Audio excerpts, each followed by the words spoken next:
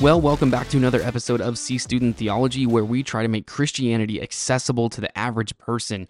I hope you enjoyed our last episode where I interviewed Pastor Deontay Walters, who's a Reformed Presbyterian minister out in California. And part of the series that we're going to be doing is going through these interviews with people of differing views on many theological topics to help us kind of get introduced to the greater umbrella that is Christianity. So we do have a Pentecostal pastor that's going to be on the show later, and we have a Baptist pastor that I'm going to be interviewing to give his perspective on that. And so I'm looking forward to those conversations, and I hope you are enjoying them also. Today, I did want to take a second to talk about how to study your Bible. Not necessarily do a Bible study, but how to study your Bible. And part of this is if we're going to be exploring these alternate views on secondhand issues theologically, then we should have a few tools in our tool bag to help us sort through the more difficult passages of Scripture. And so what I'd like to do is just offer a few little tips that I think will be helpful as you pursue biblical faithfulness in your theological journey as a student of Scripture. So moving forward, we're going to be talking about how to study your Bible, and really, it's about more than what a verse means to you.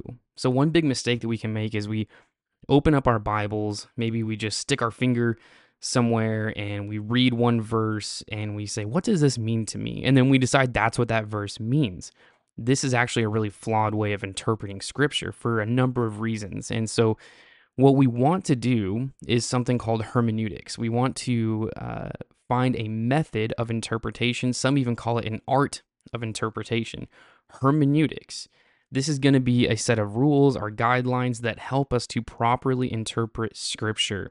That's what we're going to be talking about today. Why is a method of interpretation necessary? That's a great question. Why do we have to follow some rules? Can't the Holy Spirit just speak to us? Well, yes, but we also believe from Scripture that God is a God of order and that he had intended meanings for the things that he said and the people that he said them to.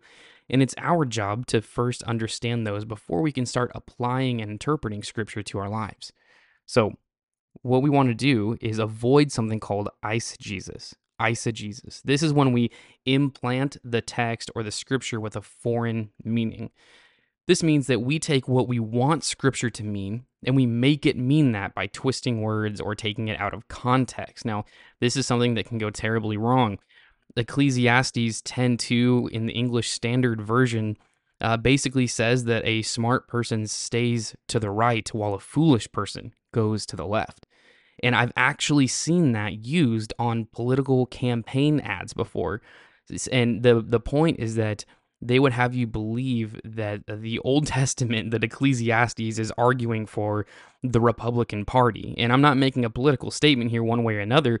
My point is that that cannot possibly be what Ecclesiastes is talking about. And so then it becomes our duty to discover what is the Bible talking about when it says something. And there's a few ways in which we go about doing that. And so what we want to do is we want to avoid eisegesis, but we want to achieve exegesis, which means to draw out the intended meaning of the text, to draw it out from the text, not to implant the text with a foreign meaning. Now, if you were to go to Romans 5:1 and James 2:24, there would be this apparent disagreement between two of the apostolic writers of the New Testament, James and Paul. That they would have a disagreement, apparently, if you just take those two verses on how we are justified. Are we truly justified by faith alone or not? So this is another reason that we need to be able to draw out the intended meaning of each text. Now, if we are going to look at some interpretive rules, there's basically three that I would give you right off the bat. The first is that context is king. These questions are going to be like this: who was writing and who was their intended audience? Is the author writing to Jews or to Gentiles? When was the passage written? What historical events had or had not taken place already? When in redemptive history is it being written? Where was the author writing from, and where were his recipients located geographically? These are all questions that you need to start asking before interpreting and long before applying a passage of Scripture. And so a good example, if you wanted to run through those questions, a good test run would be 1 Peter, starting in verse 1 to verse 3. And it says this: Peter, an apostle of Jesus Christ, to those who are elect exiles of the dispersion in Pontus, Galatia, Cappadocia, Asia, and Bithynia, according to the foreknowledge of God the Father in the sanctification of the Spirit, for obedience to Jesus Christ and for the sprinkling with his blood, may grace and peace be multiplied to you. And so what I would say is go to 1 Peter 1 through 3, or maybe it's 1 through 2 now that I'm noticing this. Go there and start reading. And as you read, what is the data that you can draw out? What kind of things can you just observe in the text? Where is this taking place? Who is writing? To whom is he writing? And we're not trying to draw theological conclusions yet. We're simply just trying to get to the data, the context of the passage. Now, the second interpretive rule that I think would be extremely helpful is that Scripture interprets Scripture. This means that we consult clearer verses written in the same book that we're studying. So if we find a passage of Scripture that's very difficult to understand, the first place we should not turn is a commentary or our favorite podcaster. The first place that we should turn are the cross references in our Bible. Usually they're at the bottom of the Bible, bottom of the page in your Bible, or maybe in the center column in your Bible, or maybe you have a good study Bible that has an abundance of these. But you want to find the cross references, which means it will take you to other passages of Scripture that may speak more clearly to this same topic, but seems difficult in the passage you originally found. And so what we want to do is first start with other passages in the same book. So if we're reading Romans, for example, and we find a passage that's difficult, well, maybe there's another text in Romans where Paul is also speaking that would help clarify the position. Or we can consult other biblical writings by the same author. So for example, Paul wrote Romans, but he also wrote 1st and 2nd Corinthians. And so maybe we need to turn there for a little bit of clarity. And then if still we can't find what we're looking for, if it's still hazy, then we can open up our investigation to parallel passages written by other scripture writers. So for example, the Old Testament is going to be interpreted by the New Testament. And within the New Testament, the Gospels, Matthew, Mark, Luke, and John, are going to be interpreted by the Acts and also the letters, the epistles, later on in the New Testament. So third, as far as interpretive rules go, I would leave you with this. We need to be able to decipher what is prescriptive versus descriptive. Prescriptive means that the Bible records it and then says this is what Christians should do. Descriptive means that the Bible is simply describing a historical event that took place, and it is not necessarily endorsing it or saying that Christians should also partake in it. And so an example that I would turn to is 2 Samuel 11, 1 through 5. In the spring of the year, the time when kings go out to battle, David sent Joab and his servants with him and all Israel, and they ravaged the Ammonites and besieged Rabbah, but David remained at Jerusalem. It happened late one afternoon when David arose from his couch and was talking on the roof of the king's house, walking on the roof of the king's house, that he saw from the roof a woman bathing, and that woman was very beautiful. And David sent and inquired about the woman, and one said, "Is not this Bathsheba, the daughter of Eliam, the wife of Uriah the Hittite?" So David sent messengers and took her, and she came to him, and he lay with her. Now she had been purifying herself from her uncleanness. Then she returned to her house, and the woman conceived, and she sent and told David, "I am pregnant."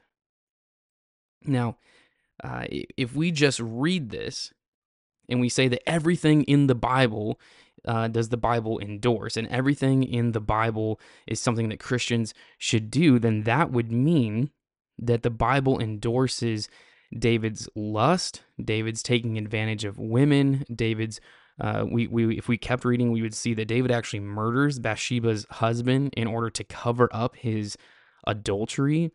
Horrible, horrible things happen. And we know from the rest of Scripture, the greater context of the Bible, that none of these things are endorsed by Scripture. In fact, David pays dearly for his sins. The Lord comes down very hard, disciplines David, and takes things from him because of this sin.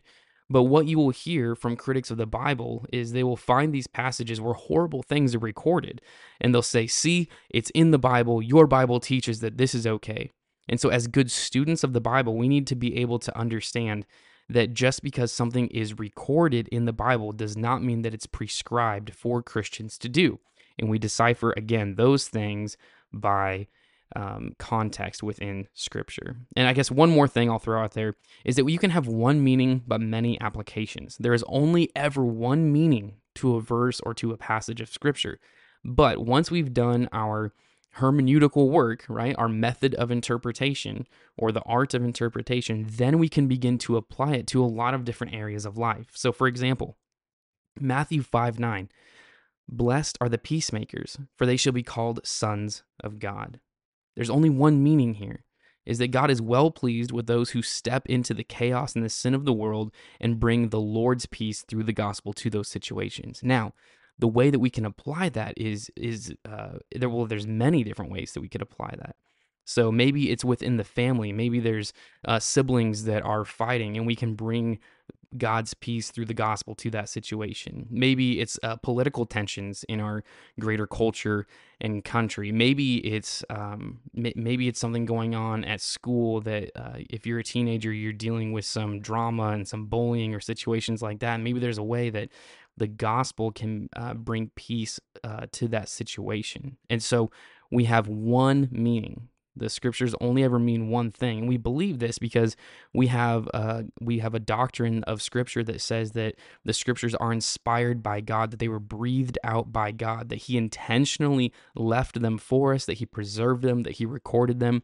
This is not just man's best attempt at recording what God said. This is actually God-inspired words, and they are not chaotic, and they have been left for a purpose. And so for those reasons, we can be confident that we are able to study them and that they do make sense, and that there is a method that should be followed for proper interpretation. And so I will leave you with that for now. I would just encourage you to take your Bible reading seriously, to make sure that that you're being faithful with your interpretations, that you're being faithful with your study. And as always, I want you to keep on studying.